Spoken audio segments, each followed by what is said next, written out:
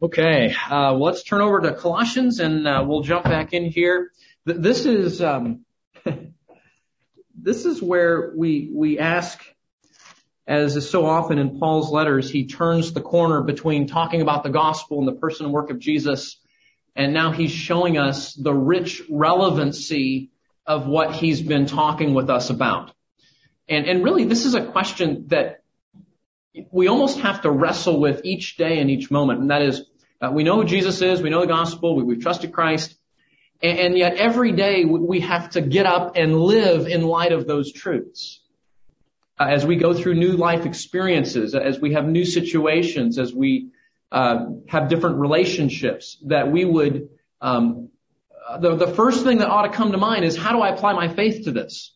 What does Jesus and the gospel have to do with this? And we don't have to guess. Paul has laid out so clearly in the major areas of life how the gospel ought to impact our lives as we would seek to honor him in all things. So with that in mind, let me start the PowerPoint here, lest I get going and forget. And we'll get started.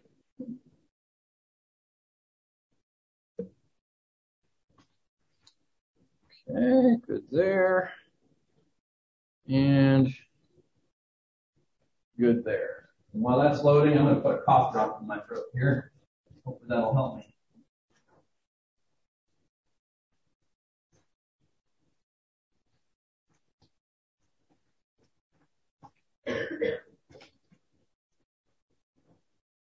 Okay. Colossians chapter 3. So go ahead and turn over there for me if you haven't already done so. And in these first few chapters, as we know, we learn about the person and work of Christ, that wonderful display of who Jesus is and what he's done.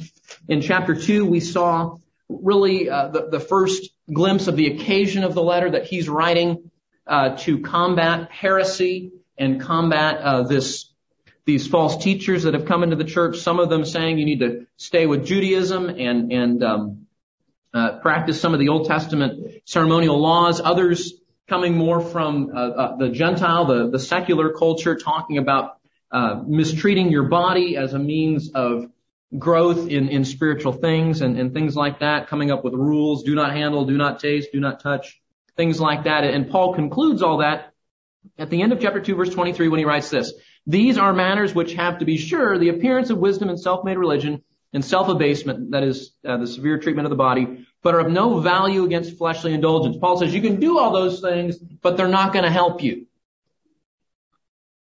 So you say, what will help you? What is going to help us as believers to walk in a manner worthy of the calling with which you've been called? What's going to help us to live a life that is pleasing to Christ in light of who he is? And then, chapter 3, verse 1, turn the page, he says, therefore, right? Therefore. And this is review from last time, so this is not in your notes, okay? But this is just review from last time since it's been a couple of weeks. What is he going to say? Chapter 3, verse 1. Therefore, if you have been raised up with Christ, and that's true if you're a Christian, keep seeking the things above where Christ is, seated at the right hand of God. Set your mind on the things above, not on the things that are on the earth. For you have died, and your life is hidden with Christ in God. And when Christ, who is our life, is revealed, then you also will be revealed with him in glory. I was thinking about this. I was just trying to make this really simple. What are the things above?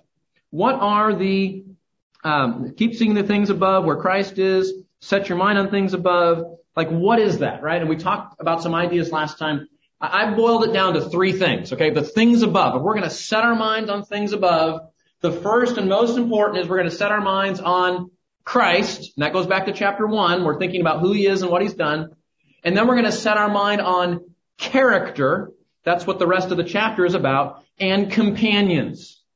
Okay? So Christ, character, companions. I think those things incorporate or encompass the things above. You say, how do you know that? Well, we know it's Christ because that's what he's been all wound up about the whole letter, right? Obviously it's Christ.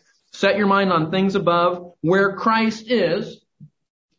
But these other two things are the things I think he wants us to focus on. It's character and it's companions. It's who you're becoming and how you're relating to other people.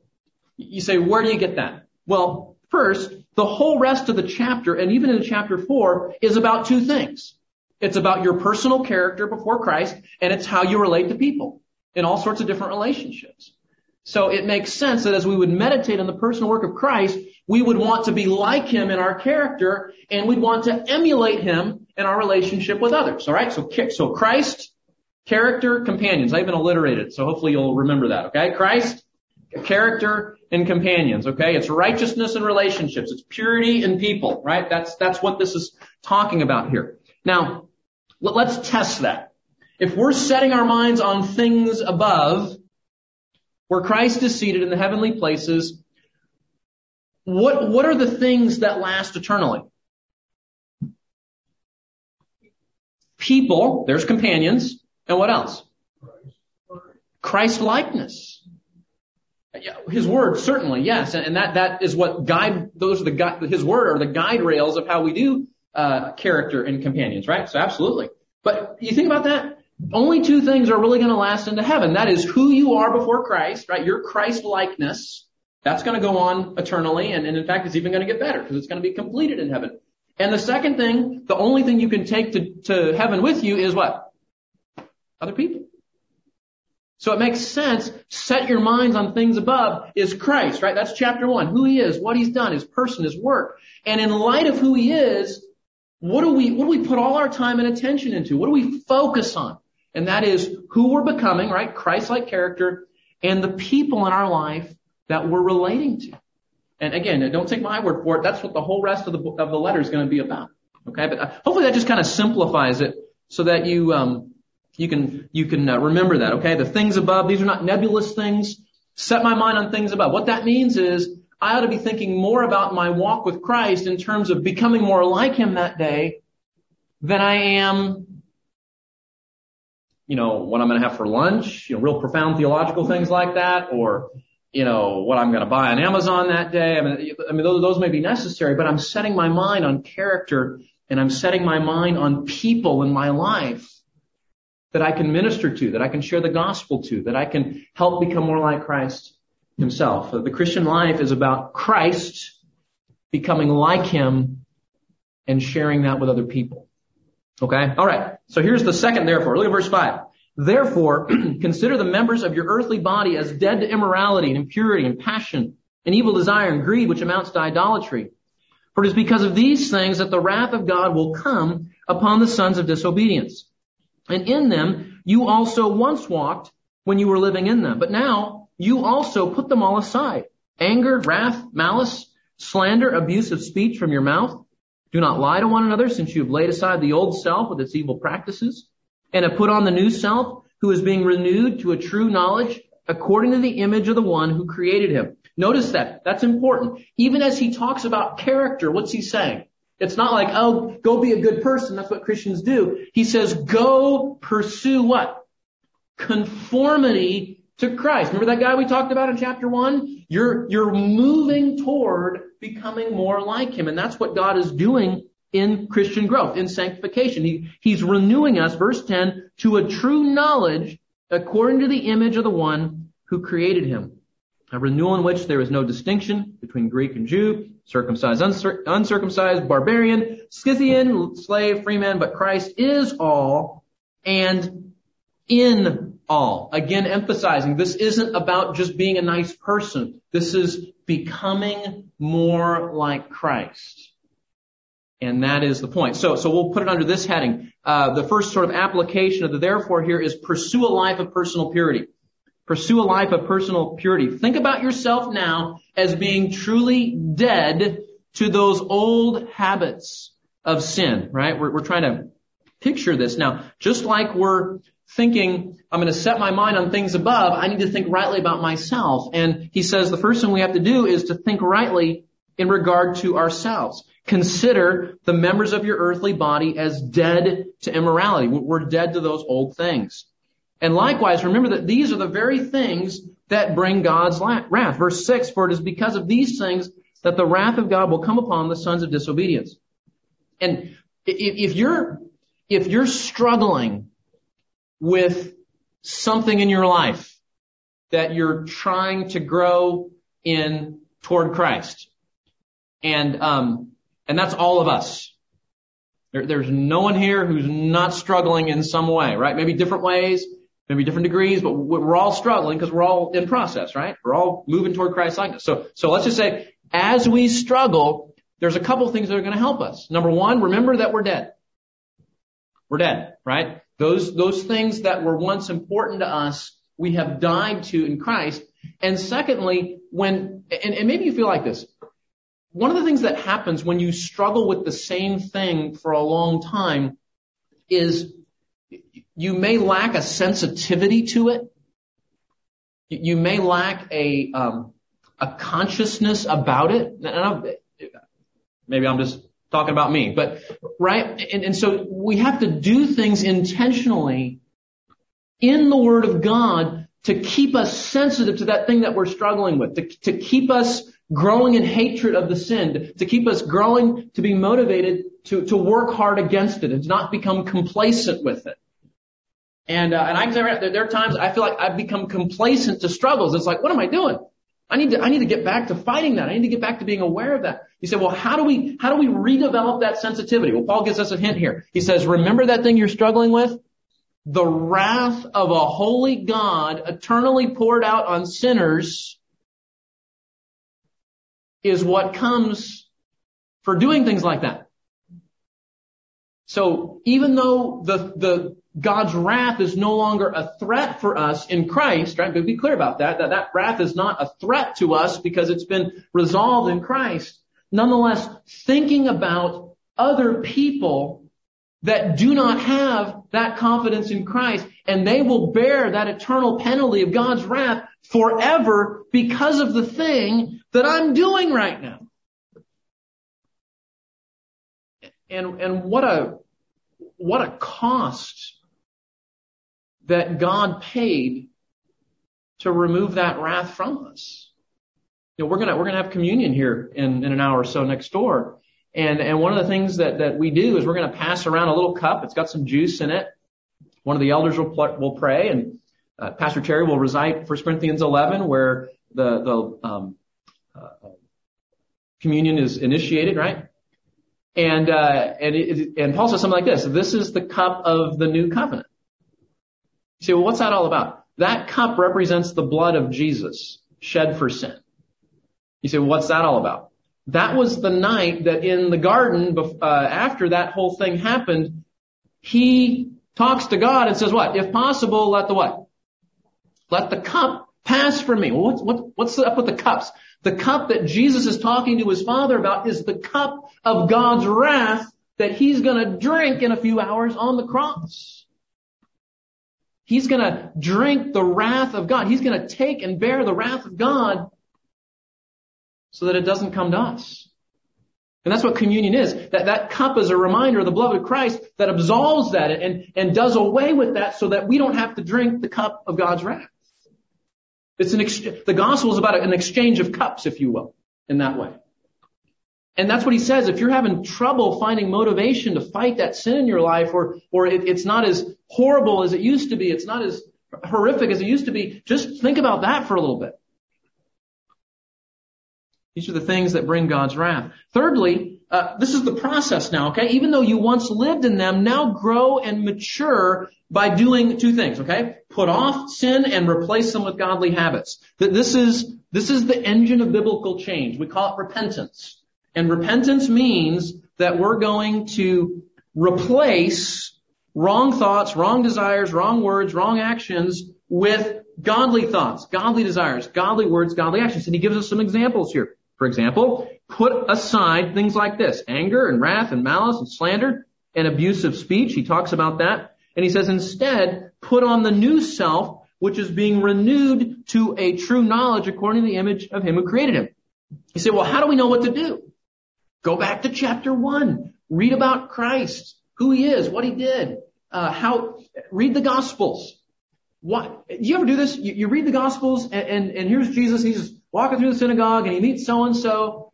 And just like be a fly on the wall there and study that thing. I'm going to meet some guy in swimming class like that, right? I'm going to meet some guy in the homeschool co-op, or I'm going to meet some person at work. And there's going to be something about that I learn from Jesus that I can apply to that situation.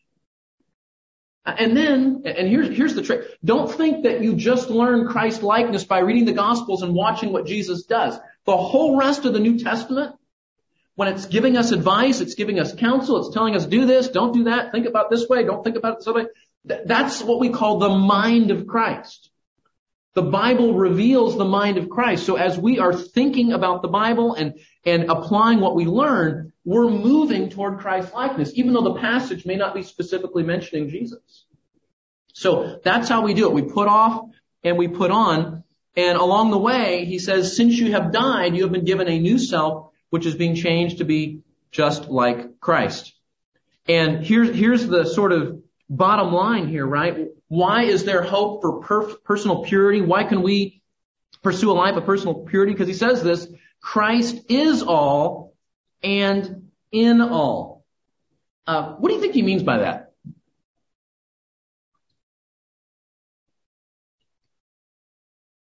That was your cue. Jump in. What does he mean by that?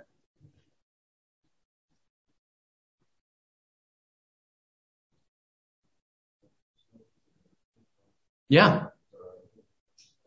Okay, that's right. Yeah, it's an identity statement, isn't it? Christ is all and in all. He is all meaning what? That goes back to chapter 1. He's the firstborn of creation. He's the first one to rise from the dead, right? He's the one that runs the universe. He's the one that made the universe, for that matter. He's everything. He's done all of this. He is life. And if it's true what he just said here, that we've died and we've been resurrected, connected to Jesus, then we have everything we need, don't we? And we have a new identity that is Christ. And so he is all, right? And he is in all, meaning in all who would call on him as believers. And notice, no distinction here. I know the Olympics are going on and there's, talk about race relations and COVID and all this and what's going to happen when the anthem is played. And can we just come back and see once again, the Bible has a powerful, sufficient, adequate solution to the conflicts that we see in race relations and ethnicities and other things. But look at this. Anyone can become a Christian, right? And grow into the image of the one who created him. That renewal, verse 11, is a renewal which there is no distinction. Look at this. No racial divides, no ethical divides, no Greek, Jew, circumcised, uncircumcised, barbarian, even if you're a Scythian. That sounds like something out of Star Wars, right? Is it Scythian? Or is it Sith? Sith, right? Scythian? Okay, yeah. Okay. Scythian, right. George Lucas wasn't around back then, so. Slave, free man. See, this is it. Christ is sufficient. And we find an identity in him, and that identity transcends all the other false and counterfeit identities that we look to in that. So he is everything. And he is in all believers, and that means he is sufficient. Okay, so how do we apply all this? We set our minds on things above, right? Christ, character, companions. That's character, right? Pursue a life of personal purity. Now let's look at the companions. Pursue a life of relational harmony. This is how do we get along with other people? Character and companions. It's purity in people, or righteousness in relationships, right? That's what we're doing here. Verse 12. So, as those who have been chosen of God, holy and beloved, put on a heart of compassion, kindness, humility, gentleness, and patience. See, now he's transitioning from sort of those personal character attributes to attributes that we need in relation to other people. So it's personal purity, and now he's going to talk about what we might call relational harmony. Well, how does that happen? Well, you grow in a heart of compassion, kindness, humility, gentleness, and patience, bearing with one another, and forgiving each other. Whoever has a complaint against you, why should I do that when they hurt me? Just as the Lord forgave you, right? That's the motivation. 14, beyond all these things, put on love, which is the perfect bond of unity. Let the peace of Christ rule in your hearts, to which indeed you were called in one body, and be thankful.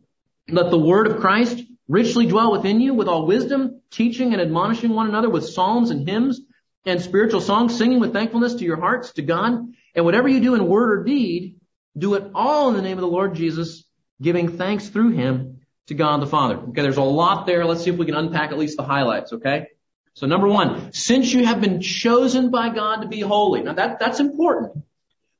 Notice chapter 3, verse 1. Watch this. Therefore, if you have been raised up with Christ, what's that? That's a reminder of your identity, right? It's a reminder of your position. Look at verse 5. Therefore, consider the members of your earthly body as dead. What's that? That's an identity statement. It's a reminder of your position in Christ. You see this? Now look at verse 12. So, as those have been chosen by God, holy and beloved, what's that? It's another identity statement. It's a reminder of your... Did you see this?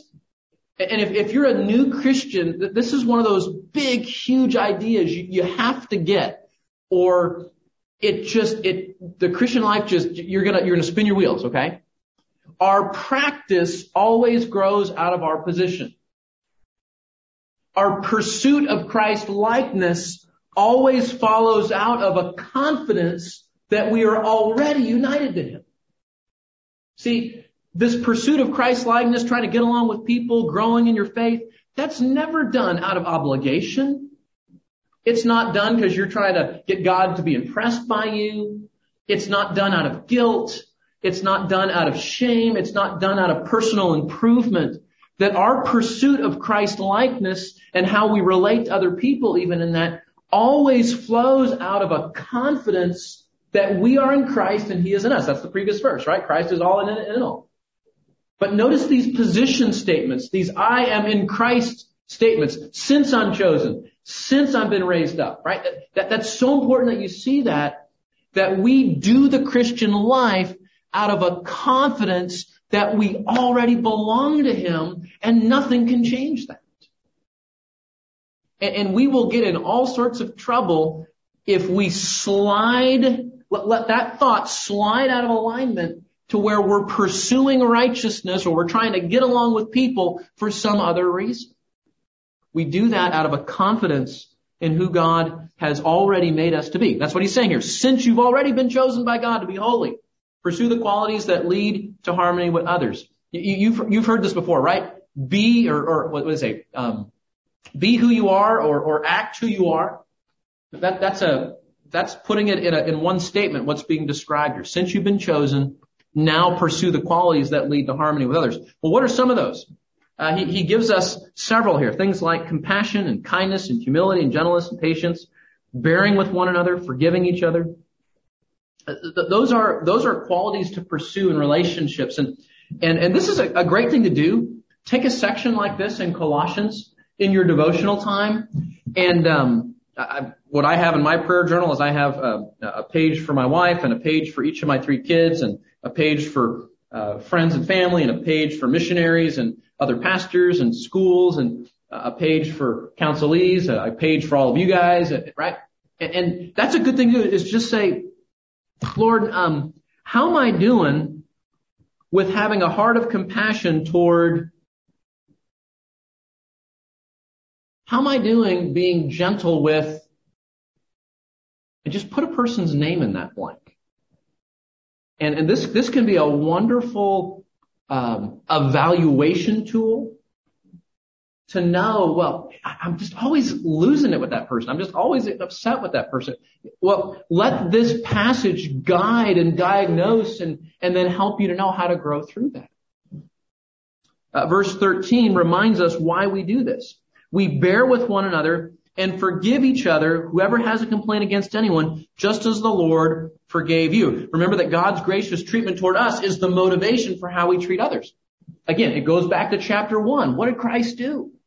He died on the cross for our sins. He bore our wrath. He redeemed us from slavery. He paid our debt. And so chapter 1, see, this is, okay, you're going to think I'm crazy, but remember this. Write this down. Chapter 3 of Colossians comes after chapter 1. Did you get that? Do I need to say that again? Okay. All right. But see, that's what we do. I'm going to go to the good stuff, right? And where's the husband and wife stuff and the parenting stuff, right? And we do that, and then we try to apply it, and we go, we fall on our face. Well, this isn't working. See, God's word isn't working. It's because you didn't start chapter 1.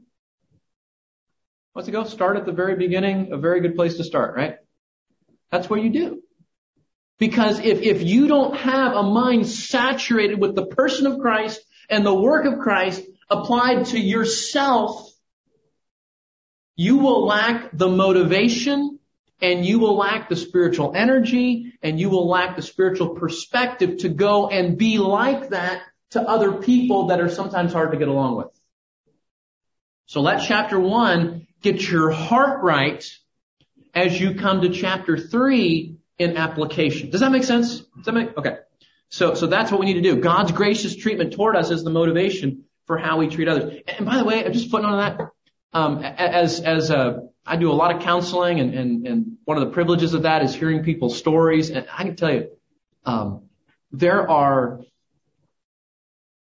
almost unspeakable, horrible things that some people have been through. And this passage in saying, forgive others and be compassionate, that's not minimizing the hurt that might have been done to you. That's not the intent of that. The intent is to say, even though horrible things may have been done to you or against you, that you have a God who has died for you and for our rebellion against Him, which even as horrible as what human beings can do to us, our rebellion against our Creator is a far more offensive reality even. And so we're not minimizing pain and hurt and abuse and things that have been done, but just saying that in Christ we have been given a gift. We've been given grace and mercy. And that grace and mercy transforms our heart to be able to show patience and love and even to forgiveness to undeserving people that have hurt us, even in horrible situations. So there is wonderful grace and mercy and power in these verses. Verse 14, strive to love, which leads to unity. Look at verse 14. Beyond all these things, put on love, which is the perfect bond of unity. That's a great question. You say, how am I doing with my love? I'm loving people. I think I'm doing pretty good. Well, look around you. Do you see harmony and unity? Because that's what love produces, is harmony and unity. And of course, Paul is mainly thinking about the body of Christ here, right? We understand, like he says in Romans 12:18, sometimes, you do as much as it depends on you, live at peace with all men, right? Sometimes people don't want to be unified with you. But what he's saying is, particularly in the body of Christ, if we are loving well, we should see unity. And that's another great diagnostic for our church and for our families. Number 4, aim for peace that leads to oneness in the body. Have you noticing the theme? Let the peace of Christ rule in your hearts, to which indeed you were called in one body, and be thankful. Sometimes this verse is wrongly used in decision making. How's that go? Well, okay, I've got this house I can buy or this house I can buy. So what are we going to do? Well, I have more peace in my heart about this house. Let the peace of Christ rule. And this is used in Christian decision making books and How to Know the Will of God books. The problem is this isn't about buying a house. It's not about decision making. But let the peace of Christ rule in your hearts. What is this about? By context, what sort of peace is being talked about here? Is it peace in your heart toward a decision? No, what is it? It's relational peace, isn't it? It's peace with other people. So I have peace in my heart so I can make this decision. That doesn't flow out of this verse at all. It's not what the verse is talking about. The peace is relational peace. 16. Oh, I'm sorry. Be thankful. Don't forget the end of 15, right? Let the peace of Christ rule in your hearts, to which indeed you were called in one body, and be thankful. Almost as an afterthought, Paul says be thankful. But you know what thankfulness does? Thankfulness is going to bring together all of these other pursuits. It's like it unites them all together. When you can be thankful in the midst of difficult circumstances and difficult people, then chances are you are winning those battles in your hearts, and you are moving toward Christ-likeness. It's why the Bible is often going to say, like in Philippians, when you're anxious and you cast all your anxiety, you be anxious for nothing, but in everything you pray to God with what? With thankfulness, right? It's hard to be thankful and to worry at the same time. Have you noticed that? And it's hard to be struggling with other people in terms of, sin between us when you are thanking God in the midst of those difficulties. I love this verse. Intentionally dwell on the word of God and let it drive your mouth.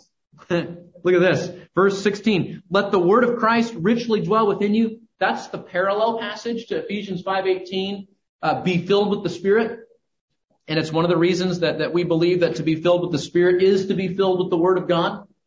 So what we're talking about here is intentionally dwelling on the Word and let it drive your mouth. What do you think that means, to intentionally dwell on the Word of God? Meditate on it? Take every thought captive? I know you've heard this before, but my favorite illustration for meditation is football, right? You know this, right? There he is. He's going for the ball in the end zone. He does a one-hand grab. Does he drag the other foot before he gets it in? I don't know. Let's watch the replay. And then, Fox 4 they have about 900 cameras.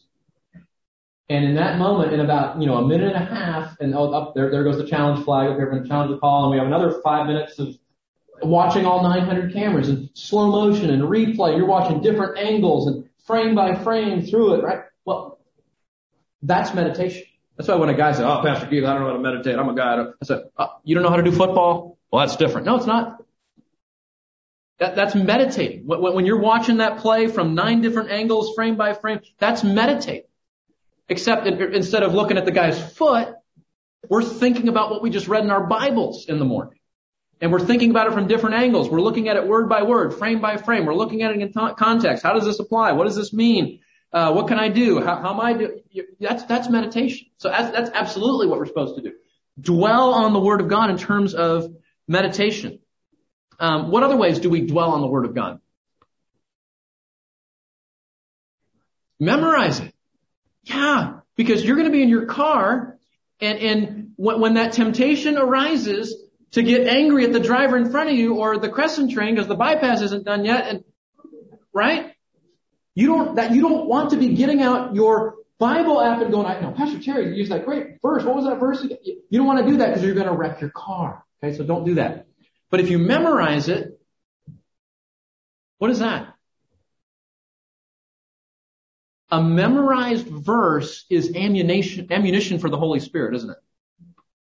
A memorized verse is ammunition for the Holy Spirit. Because if that verse is in your mind, and that Holy Spirit has a way of just energizing it in that moment so that you're convicted, you're guided, you're encouraged. So you want to be a lousy Christian? You want to be a Christian that's struggling? Just walk around with your Bible closed all the time. And so to be in it, to memorize it, that's why we do Awana, and we emphasize this in our church. So be memorizing the Word of God if you're not doing that. That's ammunition. So meditating, memorizing. How about just reading it? Speaking of which, are you still reading Colossians? I haven't asked you that one. Are you still reading Colossians? Right? Okay. Well, hey, today is a new day. Right? Today, new mercies every morning, right? The Bible says. So you can start back up to it today. But be in the Word, memorize. But notice this. It's as I meditate on it, memorize it, read it. Look at this. With all wisdom, teaching and admonishing one another with psalms and hymns and spiritual songs, singing with thankfulness in your hearts to God. See, we meditate on the Word and dwell on it and read it. And what does that do? It instructs our mouths, doesn't it? Jesus had this really convicting moment in Luke chapter 6, I think it's verse 45 or 43. He said this, the mouth speaks from that which fills your heart.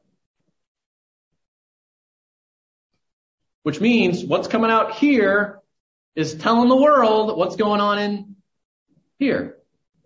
So if you're letting the Word dwell in you richly, that's what's going on in your heart. What's going to come out of your mouth? Right? The Scriptures. Or use it as a diagnostic. If what's coming out of your mouth is not Great. Well, it's not a mouth problem, it's a heart problem, is what Jesus is saying. So let your mind dwell on the things of God, and that will transform how you teach and how you admonish. It's what you sing. This is really great because it's we're teaching one another, we're admonishing. That word admonish means to counsel. So that's just encouraging and giving people advice and listening and helping. Psalms and hymns and spiritual songs. We sing with thankfulness. Notice in this case, we're singing with thankfulness in our hearts to God. And again, that's a good thing. You know, I don't know if you're all music people or you're not music people, you like to sing, you don't like to sing. But a Christian is somebody who, when they've been in the Word of God and they're memorizing the Word of God and they're dwelling on the Word of God and they're all over this, that it's gonna come out of you. And one of the best ways that it comes out is in singing. So you know what? Make that playlist, roll down your windows, crank up the volume, and have at it. Right? Crank up that Bluetooth speaker when you're getting ready in the morning in the shower, and you know, pretend it's American Idol, and you're just doing right? That's what we do. Family worship, worshiping here corporately. One of the highlights of our youth summer study is all the kids get together and we hand them an instrument or they sing whatever and we sing. That is the fruit, ought to be the fruit of dwelling on the Word of God. And finally, do everything you do for the Lord Jesus in thankfulness to God. That's sort of the bottom line, right? Whatever you do, 17, whatever you do in word or deed, do all in the name of the Lord Jesus. You know what? So swim. Where's my seals here? Swim for the glory of God this next weekend, right? Go to work for the glory of God. Do yard work for the glory of God, even though it's 180 degrees outside, right? You know, work on your car for the glory of God. Teach Sunday school for the glory of God. Talk to that aging parent who's getting older and is hard to get along with, and for the glory of God. That's what, you see, when we look at Christ, that's chapter 1, and we're setting our minds on those things, that's the beginning of chapter 3, and we're designed to grow into His image, that's the first part of chapter 3, and then we're relating all of that Christ stuff, we're dwelling on His Word to other people. What that does is it revolutionizes our life, that we're doing all for Him with thankfulness. And that's what life is about. He's not done. Look at this. He moves right into verse 18 into domestic relations, right? So let's keep on going, right? We're not done yet. We talked about personal purity, companions. He's talked sort of generally about just people in the body of Christ. Now he's going to get in your living room.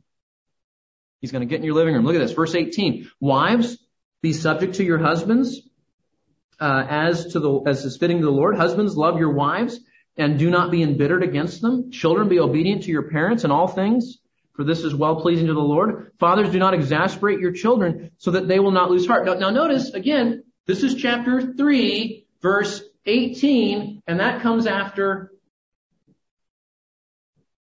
everything else we just talked about. So you can't just jump in and say, I'm going to work on my marriage today. I'm going to work on my parenting today. You got to start in chapter 1. It's got to start with Christ and His person and His work. And then, are you meditating? Are you setting your minds? Are you growing in character? Are you emulating these sorts of things? And then, out of that walk with God, out of doing everything for Christ with thankfulness to God, now I love my wife. Now I follow my husband. Now I parent my children. It's got to come from the right source. And that's why you can never reduce parenting or marriage or anything to a simple list of steps or tips.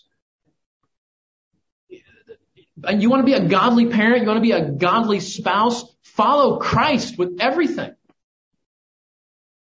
And then go be like that to your wife or your husband, your kids. There's no shortcuts.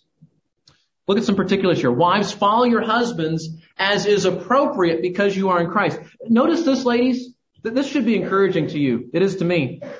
He doesn't say, wives, be subject to your husbands because they're always like Christ. Doesn't say that, does it? Wives, follow your husbands when they're acting like Christ. See, it's not conditional. And this is what's hard, whether you're a wife in a marriage, whether you're in a position where, we're people and we have government or any sort of position of authority, the Bible is going to say what we do is not conditional on whether we think the leader or authority over us is doing the right thing. Did you get that? Do you like that? I struggle with that. But this is the key, right, ladies? Be subject to your husbands. Why? Because he's always like Jesus? Because he always does the right thing? No, but because it's fitting in the Lord. That's what honors the Lord, to follow him. Whether he's having a good day of leadership or not. Whether he's loving you like you want him to love you or not. See, a wife's submission and respect for her husband is a matter between her and Jesus, ultimately, not her and her husband. And that's so much the issue when it comes to struggles in marriage. And likewise, guys, we got a verse for us here too. Look at this. Husbands, love your wives and do not be embittered against them. So we're striving to love our wives. Now, it doesn't say there when she meets our needs and when she's being easy to get along with, right? Love your wives. And that's pretty much the end of the clause. Love them. Ephesians says, love them like Christ loved the church. So again, guys, it's not our love, our consistency, our service, our care is not conditional in some way on what our wives are or are not doing. This is something we resolve that we're going to be like Christ to them regardless of how they are. And notice here the warning, do not be embittered against them. Where does bitterness come from, by the way? Bitterness comes when you don't deal with your sinful anger in a biblical way.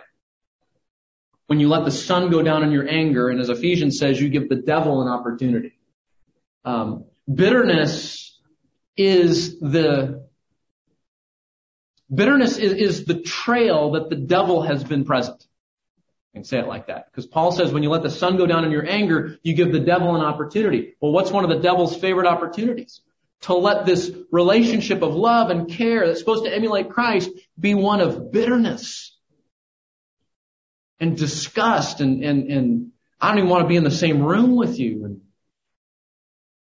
maybe you've seen it like I've seen it where, a couple on their wedding day and they're happier than they've ever been. They can't wait to spend a life together and they can't wait, right? And then just maybe a few months or a few years later, they're in my office for marriage counseling and it's like taking every ounce of energy in them to even be present in the same room with one another. And I look at that and I go, what happened to that? What happened? You know what I'm talking about? You meet couples like that and it's like, what? And one day it hit me. They let the sun go down in the anger. They give the devil an opportunity. That's what happened. Bitterness sets in. The devil has an opportunity. Now these people that couldn't stand to be apart from each other now can't stand to be with each other. So there's a warning here in Ephesians or in Colossians. Guys, do not be embittered against your wife. You have to uproot that bitterness, deal with your anger, work through your conflict, practice forgiveness. And how are we going to do that? Well, we back into Colossians again, right? It's about compassion and grace and mercy and remembering Christ and forgiving and peace and love and all those sorts of things. But it's interesting, of all the things Paul could have said to married couples, what did he say? Watch out for bitterness. It's the cancer of marriages, isn't it? Kids, look at this. Children, obey your parents in all things as this honors the Lord, and all God's parents said, amen. That wasn't very hearty, but okay. 20, children, be obedient to your parents when you agree with them. Is that what it says? Where are my young theologians? See the Wards back there, got some Giffords, got some Palmers, got some Hertz, okay, got some young theologians. Okay, do you see this? Just like mom's relationship with dad is not conditional on how he's doing, dad's relationship with mom is not conditional on what they're doing. Guess what? Your relationship with your parents is not conditional on how they're doing. Kids, you have to resolve to be obedient to your parents, whether you agree with them or not, whether you like it or not. That's an issue between you and Jesus. Right? That's something you have to say, I'm going to do this, not because I agree with dad, but because I know it would honor Jesus. And again, it goes right back into we're doing all things in the name of the Lord Jesus, giving thanks through him to God the Father, right? And then one final warning. Interesting. As a new parent, and some of you are newer parents, right? I was shocked at how little the Bible says about parenting. I mean, you'd think there'd be like a 5-volume appendix somewhere, right? You know, and we're looking for the appendix on teenagers right now. So if any of you have found that, let us know. Your first one going off to college. Where's that book? So anyway, but look at this. One verse. Fathers, do not exasperate your children so that they will not lose heart. Ephesians says, don't provoke your children to anger.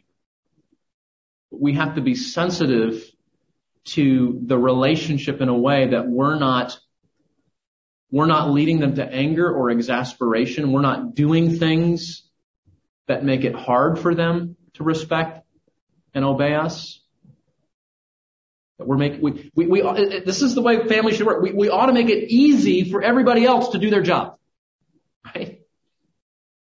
And so we have to be so careful to not be hypocritical, to be around, to listen well, to deal with our anger, deal with our sin. I didn't put it here for sake of time, but Luke Priolo in his book, The Heart of Anger, it's a parenting book. He's got 25 ways that that parents exasperate their children. And it's simple things like, I don't go to them and seek their forgiveness when I sin against them. It's simple things like, mom says one thing, dad says another thing, and now I've created this mixed message. It's being a hypocrite. It's not being around. It's disciplining in anger. It's being too lenient or too heavy-handed in how we train.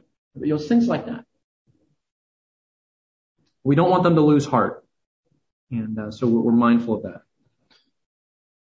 Last thing, pursue a life of vocational integrity. Pursue a life of vocational integrity. These last couple verses, he's going to talk about slaves and masters, employers, employees. Verse 22, slaves in all things obey those who are your masters on earth, not with external service as those who merely please men, but with sincerity of heart, fearing the Lord. And whatever you do, do your work heartily as for the Lord rather than for men, knowing that from the Lord you will receive the reward of the inheritance. Here it is again, right? It is the Lord Christ whom you serve. For he who does wrong will receive the consequences of the wrong which he has done, and that without partiality. Chapter 4, verse 1. So masters, grant your slaves justice and fairness, knowing that you too have a master in heaven. Just very quickly, you guys know this.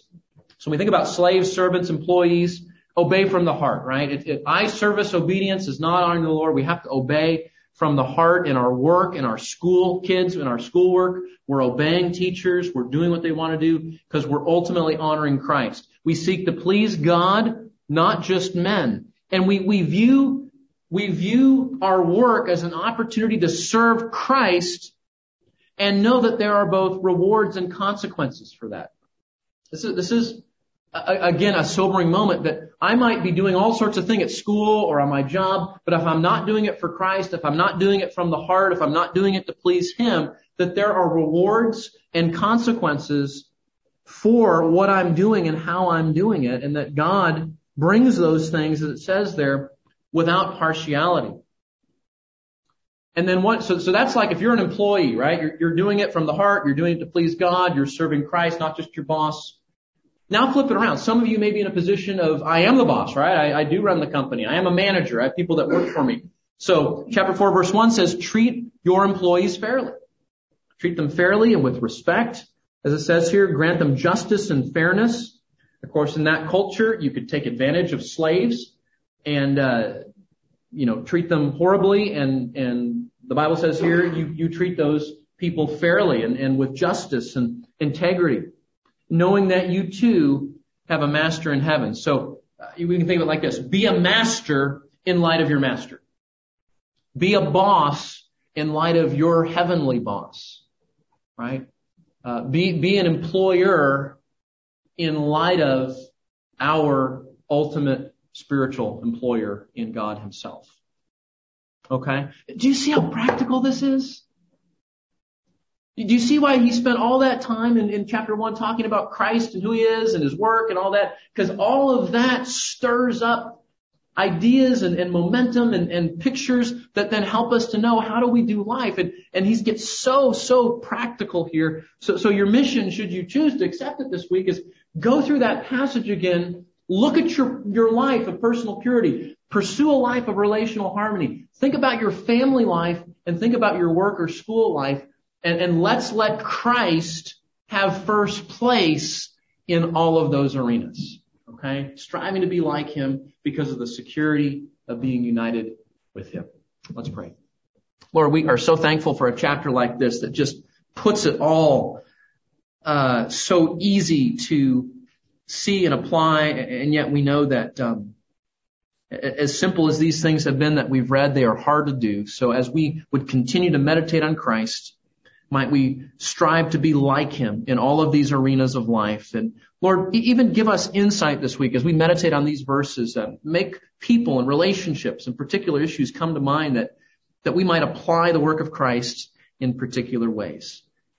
Lord, help us to set our minds on things above, remembering Christ and His character and the companions amongst us, that we might live in light of the fact that Christ is all and is in all, and we'll do it for His glory.